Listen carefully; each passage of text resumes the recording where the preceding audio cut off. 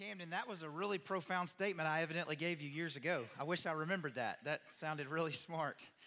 So it's kind of surreal to see Camden in his element doing his thing. Y'all have got a great one. Camden and I have spent many years together, and I'm so proud of him, and I know y'all are enjoying having he and Hannah Grace here. They surely love the Lord and love students, and so I'm so glad that they're here, being able to do ministry with you guys. My wife is here tonight as well. We actually grew up just down the road at West Jackson Baptist Church, so it's kind of nice to drop my three boys off at my mom's house and let them hang out with her for a little while we come over here. So Jackson's very much feels like home to us, so thank you for allowing us to come tonight and to be with you. You know, Camden made that comment, and I made the joke about not remembering it.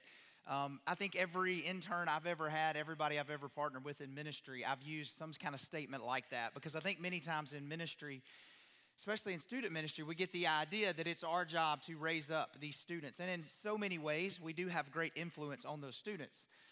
But whatever study you want to go find, you will find that our influence pales in comparison to yours as parents and mine as a parent. I'm going to talk tonight of us all being in the same boat. I've got three boys, 13, 15, and 16. I have in no way mastered parenting yet, but it is a fun journey that I've been on for the last 16 years and really for the last 20 plus, because I've been in student ministry for that long and love students. I believe students have such a high ceiling to impact the kingdom of the Lord and our culture. And of course, if we were doing a lesson on culture today, we would hear about how 15 and 16-year-olds are influencing millions and billions of people all over the world. And so, you know, if you don't believe that, just get online on TikTok and watch a couple of videos from a 15-year-old, and you'll see how they're influencing the world. And I believe that they can influence the world for good. And so that's why I do student ministry and believe in that. And you tonight are here tonight because you believe that your students and what you're going to give to your students is worth this time. So thank you for doing that. All right? I want to kind of get a feel for what I've got in the room. How many of you, your oldest has already left high school and is at college or the next stage of life? Okay, couple. Good. So y'all should probably be teaching this class. All right, good. How many of your oldest is in high school right now? Okay, a bunch. Wow, all right. Your oldest is in middle school? A bunch of those too. And then your oldest is preteen or younger?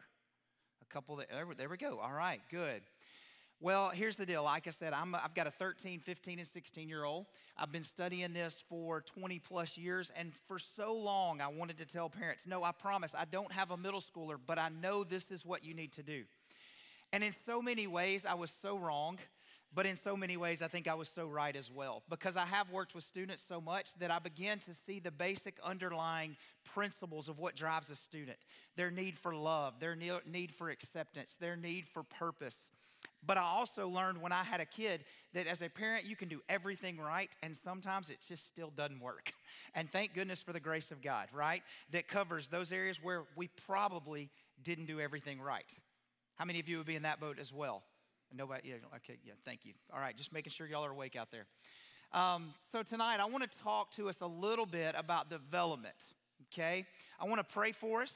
And then we're going to just jump right in and hit the ground running, and then hopefully have some time at the end for Q&A. So let's pray. God, thank you so much for who you are. Thank you for giving us tonight. Thank you for these people coming out to learn and to be challenged in what it looks like to truly raise up our children in the way they should go.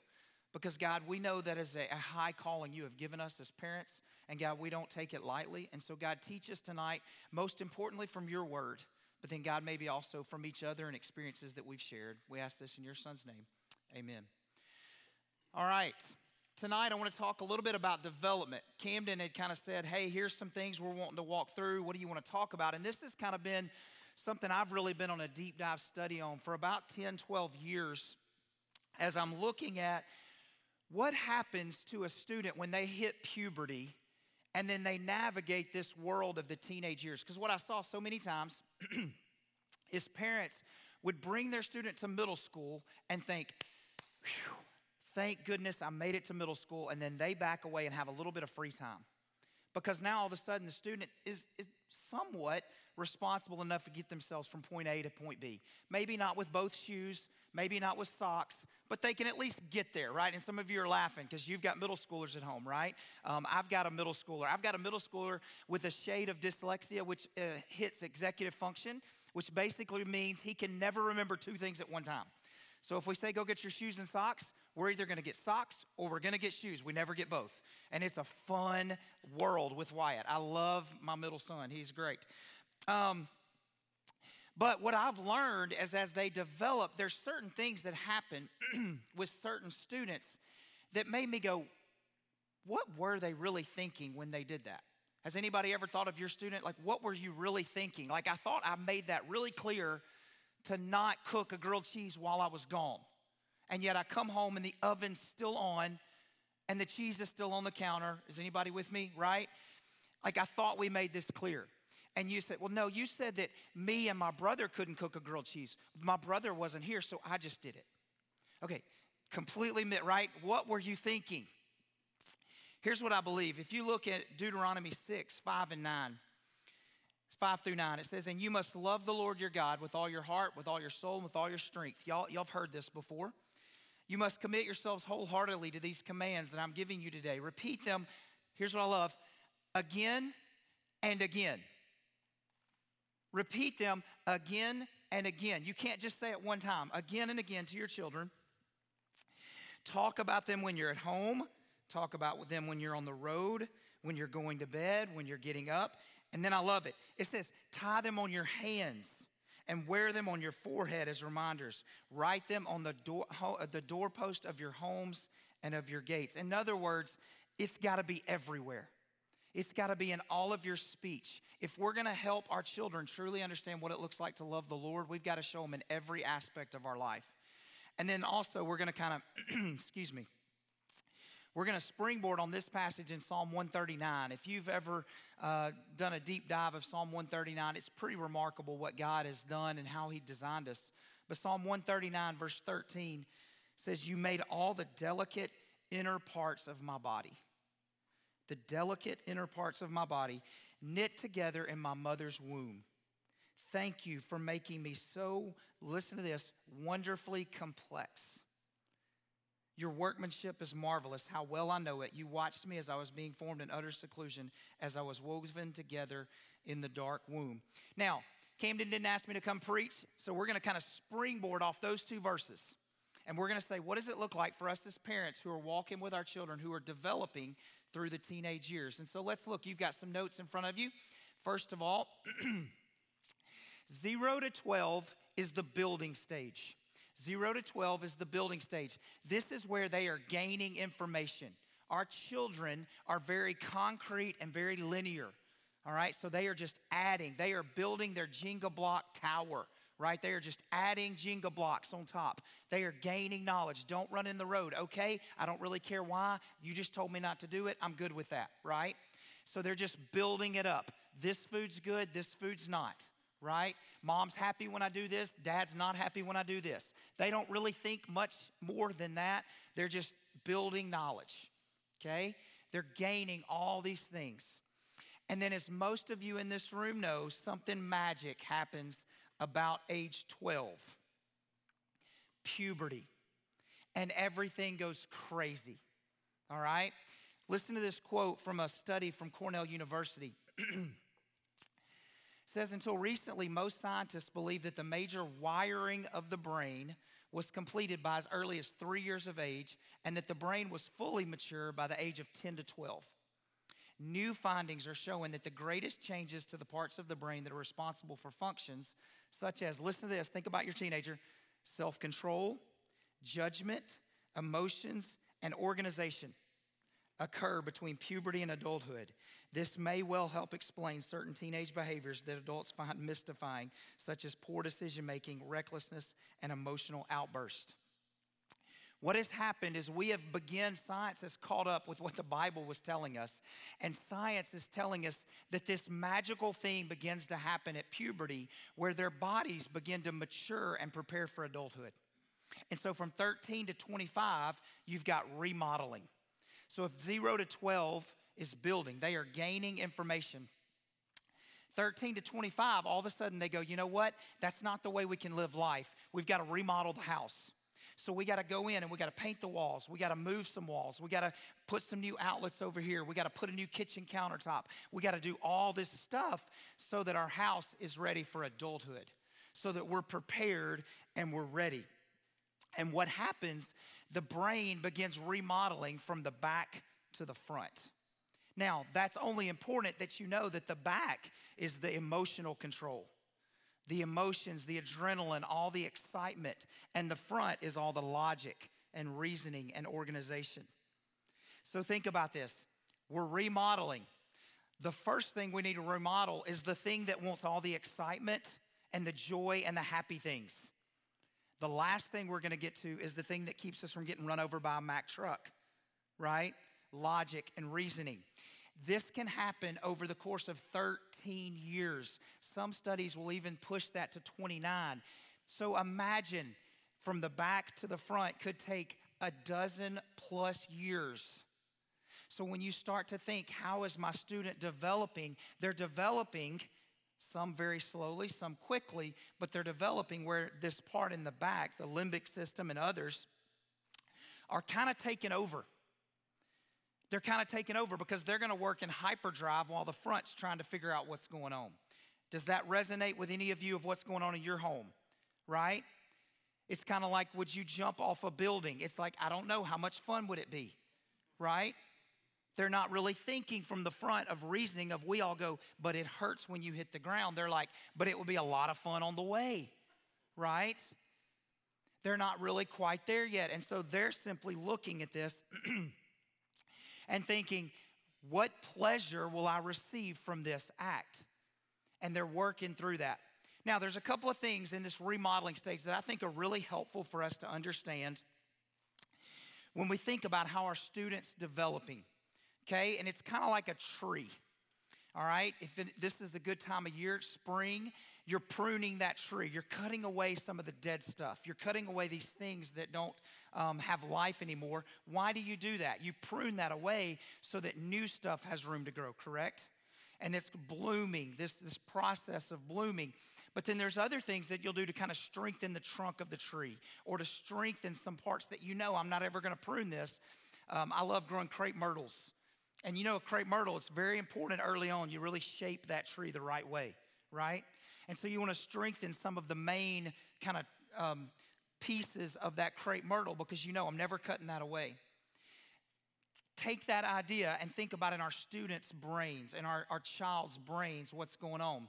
Well, first of all, in puberty, they go through this stage of all these different synapses. Now, synapses are just connections. It's a way to say, I see you have a black shirt, and I see you have an orange and black shirt, so sometimes you can put orange and black together. My brain just connected those two things, right? My brain would also say, if I pick my foot up and put it down, I'm going to walk down a step, right? Now, we do that a million times every second, right? You're listening to the words that are coming out of my mouth. You're thinking about what I'm saying. You're going, is this guy going to tell a funny story sometimes so we can laugh, right? But you're doing all these things. Your synapses are connecting the dots between what you hear, what you see, think. Students have to reform all these synapses in puberty. And what happens is you have this massive pruning because about 13 or 14, everything goes haywire and they go, wait a minute. Mom said don't run in the road. Why? I think mom said don't go run in the road. I'm going to put this synapse of I'm really fast. I can beat a car. Let's try. Right? Now, hopefully that's never happened in your house, but sometimes it does. Sometimes they go, Dad told me to never point a gun at anybody, but what if I point a gun over somebody and it goes over their head? Let's try, right? Well, that's crazy, and we all know that, but they don't know that. They're reforming, and so you have this idea of pruning these synapses. So as they're going through teenage years, they're going, I don't like to exercise.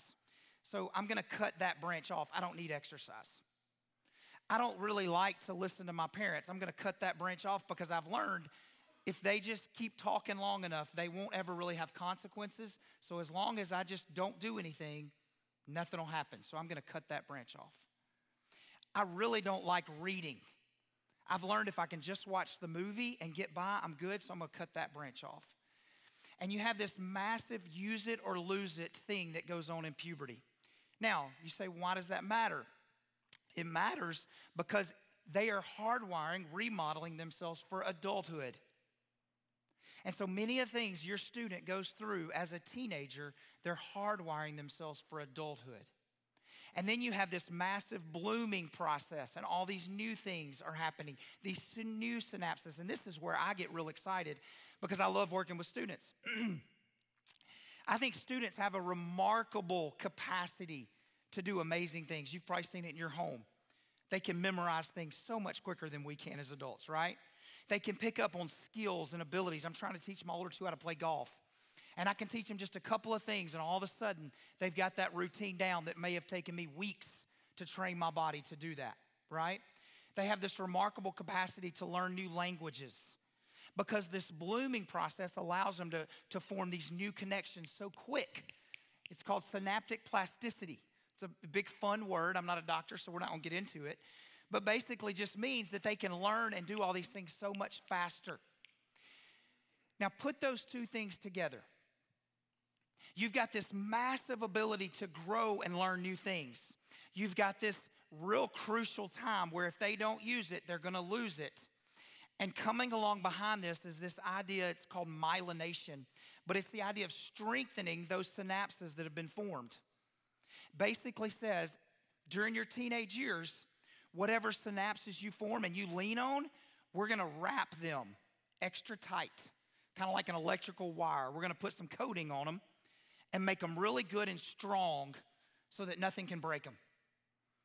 Now, by the grace of God, we have seen students who have butchered their teenage years, and God is able to break some of those strongholds and see them go on and do great things for the Lord. But I'll just be honest with you. I've been in student ministry for 20 plus years. Most students that walk away from their faith in high school and in college, they really struggle to come back from their faith by and large. It's hard. And it's hard because of what I've learned here is I'm looking at the way their brain's wired. They've strengthened these bonds of saying, hey, it's more fun to go hang with my friends and drink on the weekend than it is to go to church and serve and worship. And all of these things that right now while we're going, I am so glad my middle schooler can get their socks and shoes and get somewhere, right? And so I'm going to back away. It's probably, and this is what I would say, probably one of the most crucial time for us as parents to stay engaged in our students' lives, okay? So here's what I want you to do. I want you to talk around your table, and then we're going to jump in and figure out what to do with that. I want you to talk around your table. How have you seen this in your students' life? The idea of them being really quick to learn or forgetting some things that you thought, I thought we had talked about this, and maybe they pruned it out. So talk about in your table, what are some of those things that maybe I said that and you go, this happens in my home. So talk about that, and then we'll come back in just a second. All right.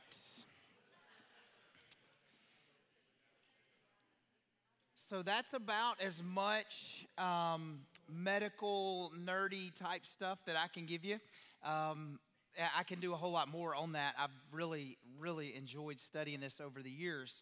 But we're going to kind of move to what do we do from there. Once we've kind of figured out, and hopefully you hear my heart here, it's learning what's going on in their brain is something they don't even really fully realize is going on.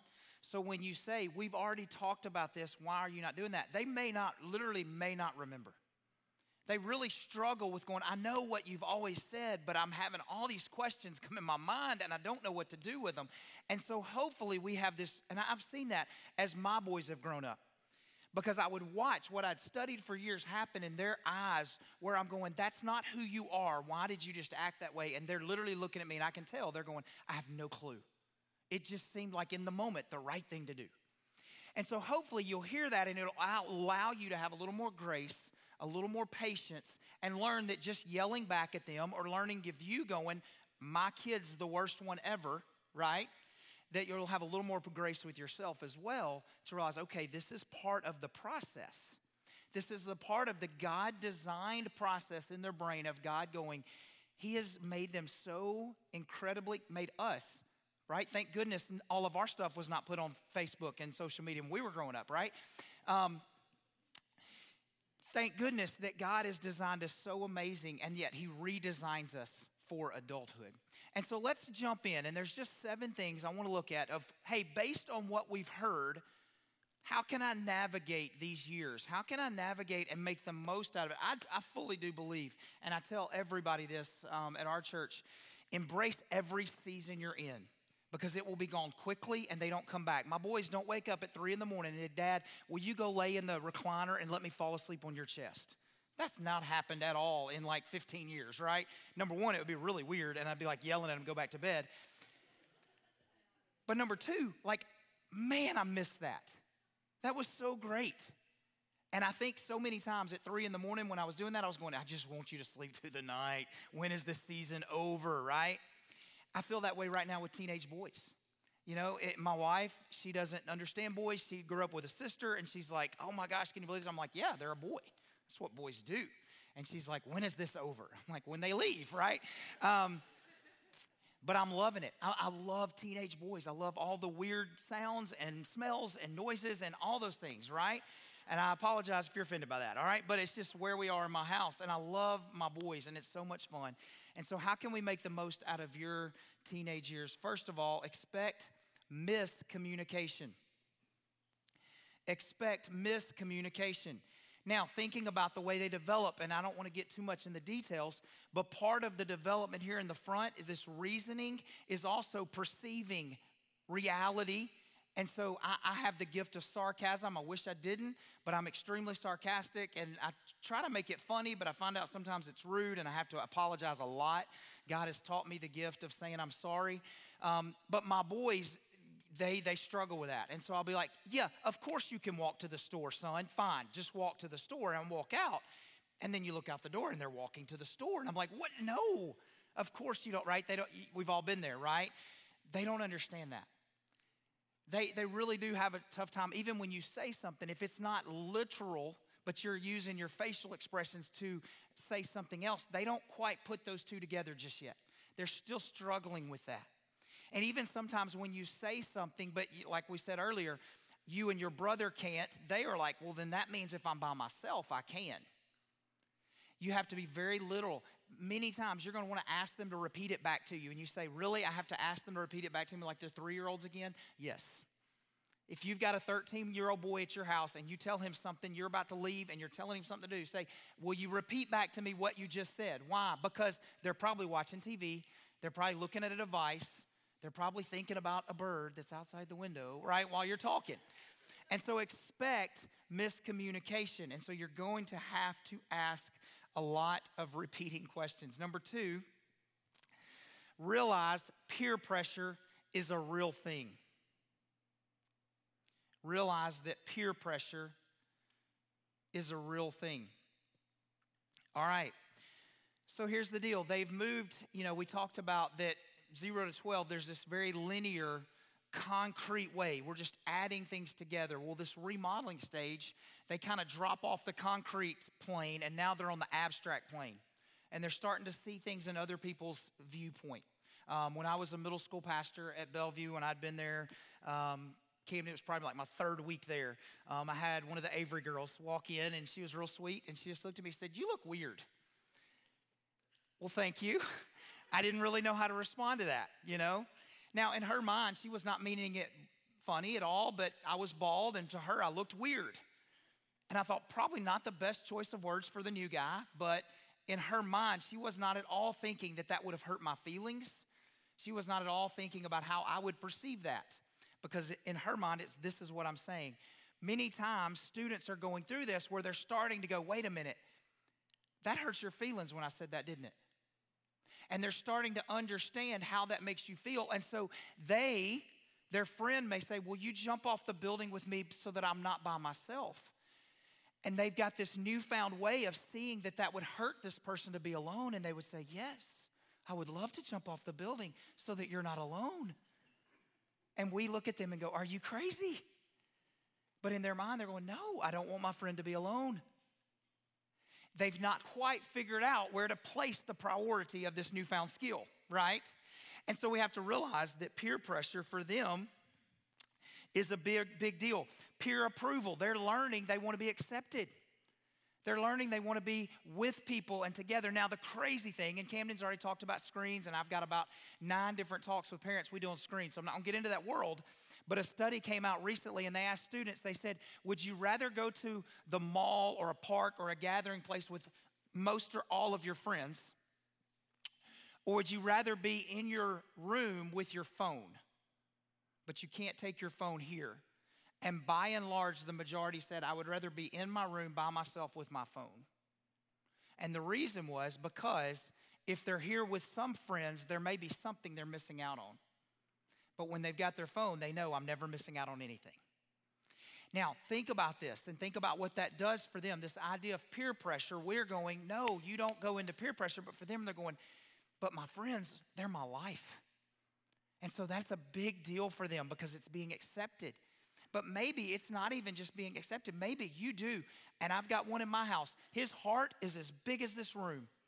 And he loves people so much to the point that I'm watching and going, buddy, it's hurting you. Stop loving people so much, right? I hope that's not being recorded. But that's the way we feel as parents, right? We're like, you can't continue to do that. People are going to take advantage of you. And then it causes us to go, wait a minute, maybe I should put my... Anyway, that's a whole nother sermon. But peer pressure is a real thing. Number 3, ask thought-provoking questions. I realize there's only one blank there, but is thought-provoking hyphenated? Can we get away with that for this? Sure, great. All right, thank you, Hannah Grace. All right, ask thought-provoking questions. You're going to want to ask a lot of why questions because they don't know why. That doesn't mean you need to harp on them. It doesn't mean you need to beat them up, but help them learn how to know the why. Why did you do this? I don't know. Okay, that doesn't work.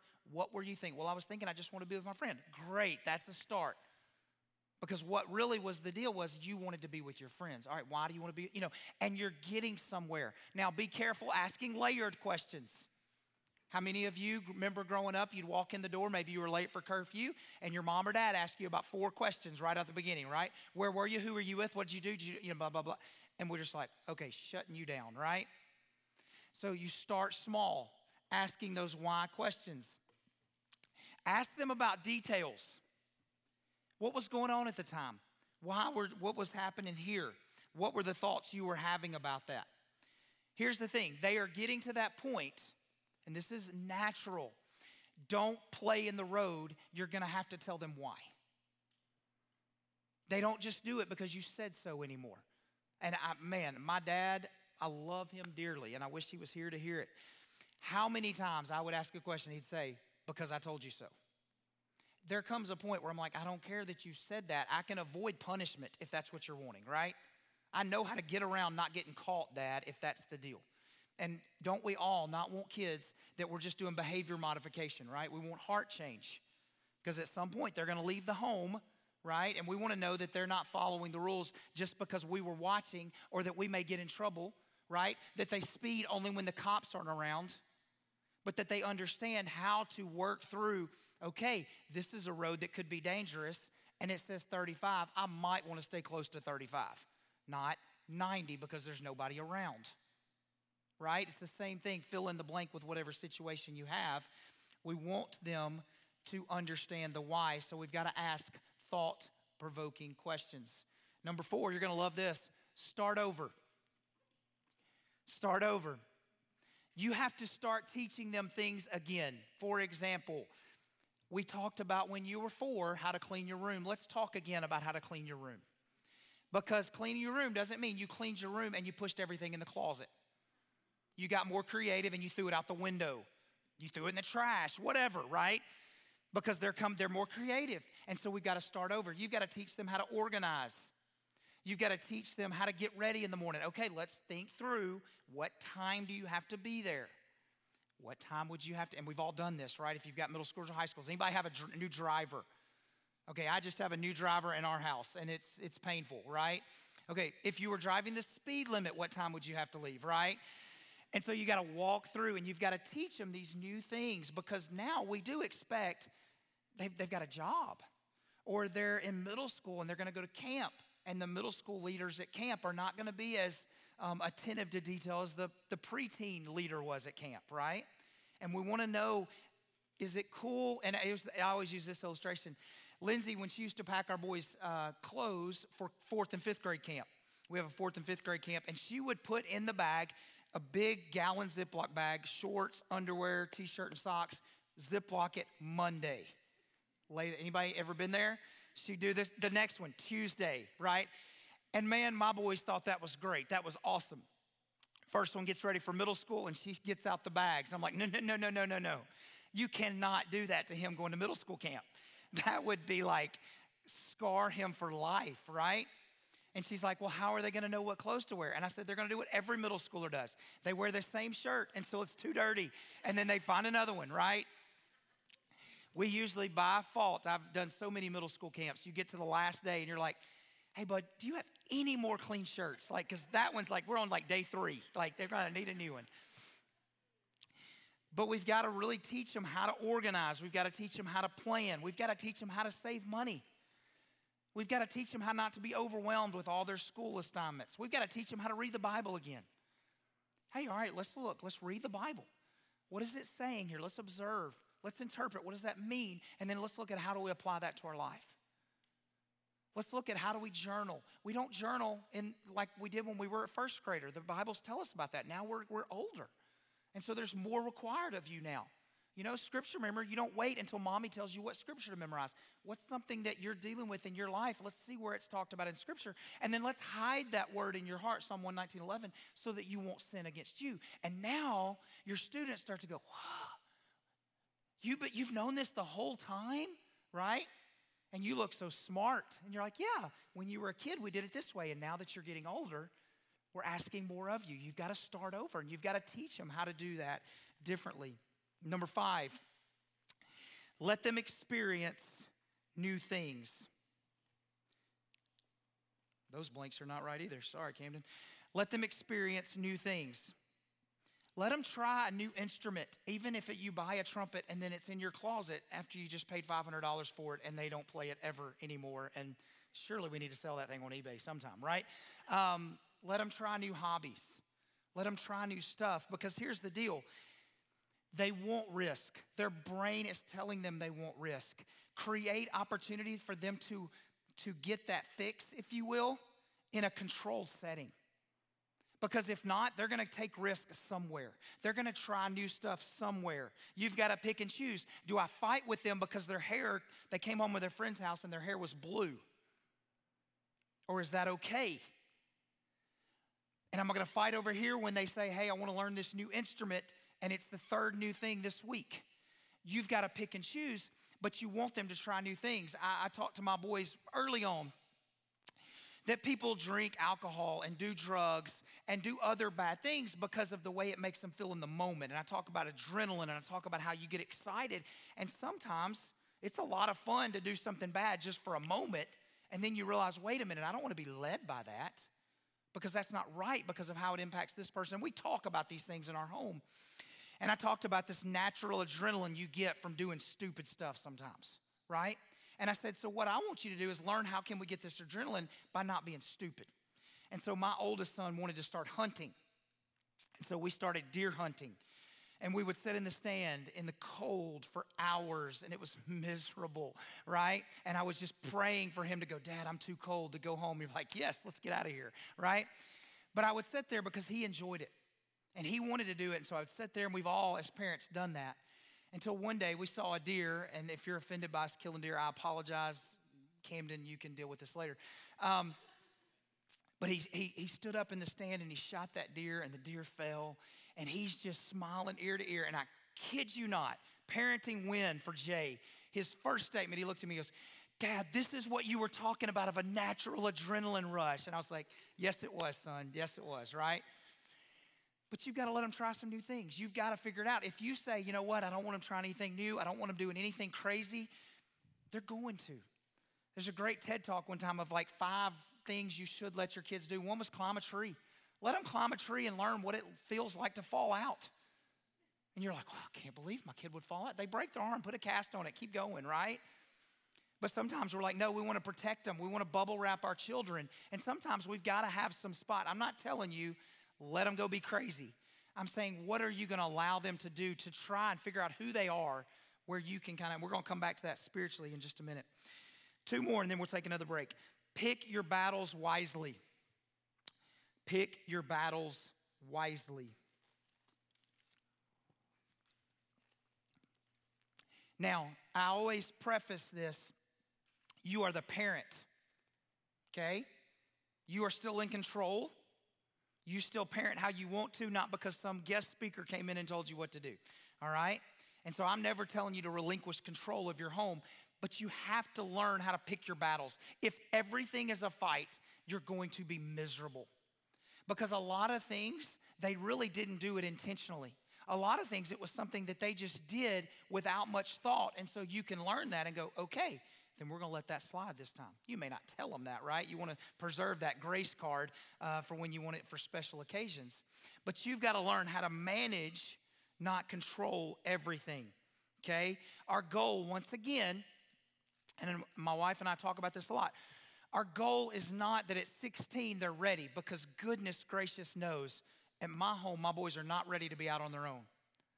But my goal is at 18, when they're ready to go, that they're ready.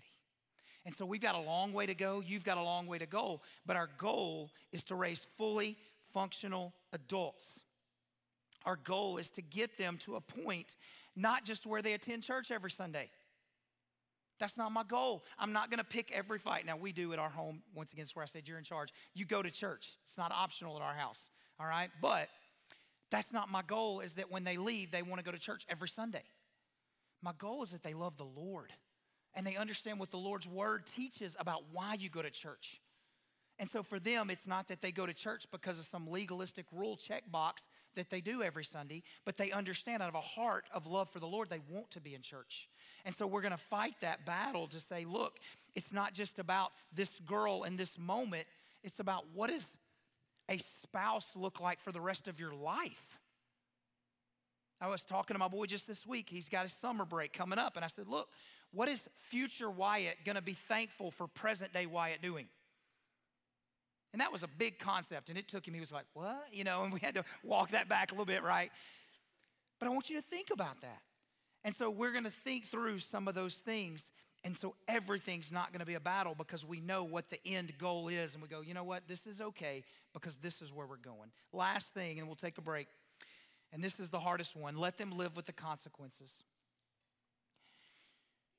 This is one that I always thought before my kids were teenagers that parents need to do better, because we all, as student pastors, love the helicopter mom that's, right there wanting to make sure everything's exactly perfect for their kids.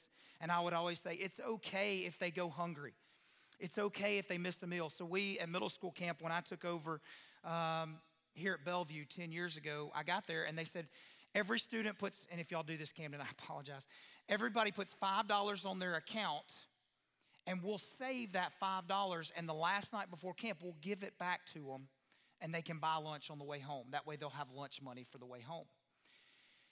Now, I'm sorry, I missed part of the story. They can put money on their account to buy snacks throughout the week, but it can never go below $5 so that they would have money on the way home. Well, my first year, I was like, why not?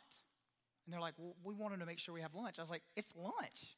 If they can't learn how to manage their money all week, they miss lunch and they're hungry when they get home, and mom's probably going to fix them whatever they want anyway. That's a good life lesson. Now, we got rid of that rule pretty quickly, and we didn't do that anymore because I was the middle school pastor and I could change that. But my point is, these students would go buy Kit Kats on the first night with all their money. And they would realize the rest of the week, I don't have anything. So let's decide, if my student learns the consequences at middle school camp, that, wait a minute, I probably should save some money for the last day and not buy 47 Kit Kats on the first night. Or would you rather learn it over here when they go, well, I committed this crime, but are you really going to punish me for it? And they go to jail. Now, that's a little harsh, but let's be honest. You're going to learn the consequences at some point. And so what I want my boys to do, and what I would hope for most of you as parents, is that you want them to learn to live with the consequences now. You want them to understand that their actions impact other people, that their actions impact themselves. That, hey, if you spend your money on this, you're not going to have it later. I'm not going to bail you out. I'm sorry. You mean you would tell me I can't go out with my friends? No, you're making that choice, that you would rather do this than that. And that's really hard. But for these students to learn that. Remember, we're talking about this blooming, pruning, strengthening, that they would learn my actions impact me and those around me. All right, around your tables, what is one of those things that when we talked about it, you said, this really resonates. I need to do this more at my home. Go. All right. Let's look at these last 5 real quick. How does this idea of our students transitioning, of them learning, of them asking a lot of questions, of reasoning not necessarily being at the forefront of who they are, how does this impact their faith journey? How does this impact them as they grow in their faith? First of all, one size does not fit all. Girls, if you were just to look just very simply, girls develop quicker than boys. They go through puberty quicker. They're smarter quicker. They're smarter all around anyway. And so if you have a girl and a boy in your home and you're like, your sister was always like, it's going to be miserable, right? Girls, we saw that in middle school. I would sometimes have a girl who's pretty much like already kind of hardwired and remodeled her whole house ready for adulthood at 8th grade. And I've got a 9th grade boy who still like has not even realized what remodeling even means. Like they're just like, what? You know? And we see that. And when you have that many middle schoolers around, you see it very clearly. So sometimes when you've got 1 or 2, you don't notice that. But I would just tell you that girls are just different. Not only girls and boys and the difference that, but just also how they develop. Some people don't go through puberty till later. Some people go through quicker. Some people really are pushing 25 before they've got it all. And so for us to say, hey, here's the way that you're supposed to walk through in your walk with the Lord, and this is the way the Bible is said to do it, is wrong. One size does not fit all. Now, here's what I will tell you, though. One God does fit all. The Word is still the same. How we read the Word in the mornings is different, but we read the same Word every day. How we pray is different. I've got 3 boys. It's different for every one of them. For some, it's more of a walk and talk prayer. For some, it's a sit down, write through, go through, check the box, right? That's how they pray. For some, when you're going through, how do you journal? For some, it's like, give me a sentence, you know? And for some, they're like writing a novel, you know, memorizing. For some, it's like, we're going to work on this verse this year. And for others, it's like, I need the challenge. I want a verse a day, right? Does that make sense? One size does not fit all, but one God does fit all. And so you say, you know what? My family doesn't look like the Instagram family. No, it doesn't. And that's okay. That's why anxiety's out the roof with our students, because they're going, I don't look like her. You're like, well, of course not. You're not her. You're you. Okay? In the same way with us as families, our kids aren't supposed to look like the other kids. Our kids are supposed to be who God wants them to be. I was the weird pastor. My kids ran in church. I'm sorry, all right? If you're mad at me already, I apologize. Now, as they got older, we had to learn when to run in church. You don't run in church on Sunday morning, because you turn that corner and somebody's coming the other way, and man, it's not good, right? But when I'm the only one here, I'm like, yeah, go play hide and go seek. I don't care. You know, they live at the church. Why not have some perks, right? And so one size does not fit all. Crisis of belief. Crisis of belief. I can't tell you how many times I've had a parent come into my office, and I don't mean this in jest, but they would come into my office and they would say, Jay, we're having a real problem. You know, little Tommy says he doesn't believe the Bible anymore. And I would almost want to say, yes, this is a great day. Now, of course I don't do that, right? Because we as parents, we watch our kids struggle with their faith and we're heartbroken. But here's what I want to encourage you. At some point, your student in this growing up process, they're going to move from your faith that you have given them. You've said, hey, son, this is what it looks like to follow Christ. And they're like, yes, I got that. This makes you happy. I believe that. I understand that. I'm in. To they're going to go, wait a minute, why do I believe that? Do I believe that because mom told me that's what to do, or do I believe it's what I believe? Wait, do I believe that this is what I'm supposed to follow, or is this just all these people around me? They are going to go through a crisis of belief and decide for themselves, is this my faith? Now, understand, caveat, asterisk, I am not discounting a 6-year-old making their profession of faith on a Sunday morning. I fully believe, and I've counseled way too many middle schoolers who said, I don't think I was a Christian at 6 when I walked the aisle. And I would say, yes, you were. Now, I didn't say it like that, but I'd say, yes, you were. You just now see God differently. God doesn't sit right above the clouds anymore. You now have this different understanding of God, and you're going, I've never loved a God like that. No, because you didn't know God, and you know God deeper. That's why many of us, when we've walked in our faith for 30, 40 years, I truly believe I'm closer to the Lord now than I've ever been in my entire life, because I'm learning these new understanding, new aspects of God. All that to say, you want your students to have this crisis of belief while they're still with you. While you can navigate what it means to believe in God, while you can help them formulate their foundation of belief, because if they do it when they get to college, there's the atheist, there's the agnostic, there's the this, there's the that, and they're all going to help this student walk through what they believe. Which one would you rather have? Me personally, I want my student to do that with me while I'm there and I can help them walk through. Now, I'm not going to jumpstart the process. I don't come home every night, do you really believe in God? That's kind of crazy. And then walk off, right? Don't do that, all right? Don't do that. What I'm saying is having a crisis of belief is not a bad thing for your student because they're trying to figure it out. You actually want to create a spot, and this goes to the next one, where they can ask the tough questions. Does your student trust you enough to come and say, Mom, do we really believe the Bible's true? Or do they know if they ask you that question, you're going to think they're bad? You're going to think they don't believe in God anymore. You're going to think they haven't been listening to Camden enough.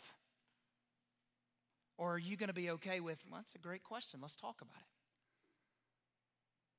Can you ask the tough questions? Can you say, hey, have you ever thought about what is this whole deal about, whatever situation that may be going on? What do you think about that? What do you think about this homosexuality thing? I mean, you have friends like that? What about our friends at church that say that? What do you think the Bible says about that? Are you comfortable to ask that question? Or are you kind of scared? Which goes to the next one, wrestle with them. Now, it doesn't mean that you're actually wrestling against them, but you come alongside. When they ask a question that you don't know the answer to, say, you know what, I'll be honest, I don't know. But here's what I'll challenge you. If you'll study it and I'll study it, we'll talk about it next week. You will amaze your student if you say, I don't know, and then raise the bar for them. Don't say, I don't know, I'll come back to you with an answer. Challenge them. They want to be challenged. And then when they come back with answers, say, now where did you get that information? 99% of them are going to say, Google. Okay, well, let's talk about that. What on Google? Well, this website. Well, what website was it? Well, son, this was not even a website of somebody that, believes the same we do. Why would you, and you're teaching them how to filter, right? You're wrestling with them, teaching them how to filter. Same thing we do, right? We show up at work and we tell this great stat, and then we realized it was on Babylon Bee, right? And it was not even a real stat, okay? We've got to learn how to filter through, so we've got to wrestle with them. And then the last thing, let them hear the real stories.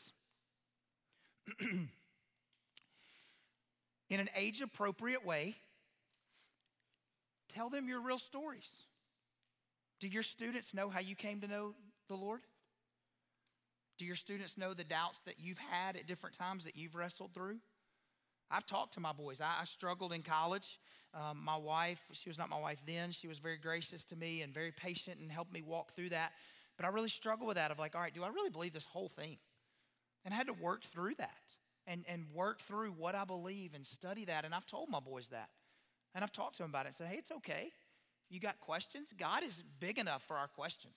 And God is not a God of confusion. He's a God of clarity. So if you've got questions on that, work through that.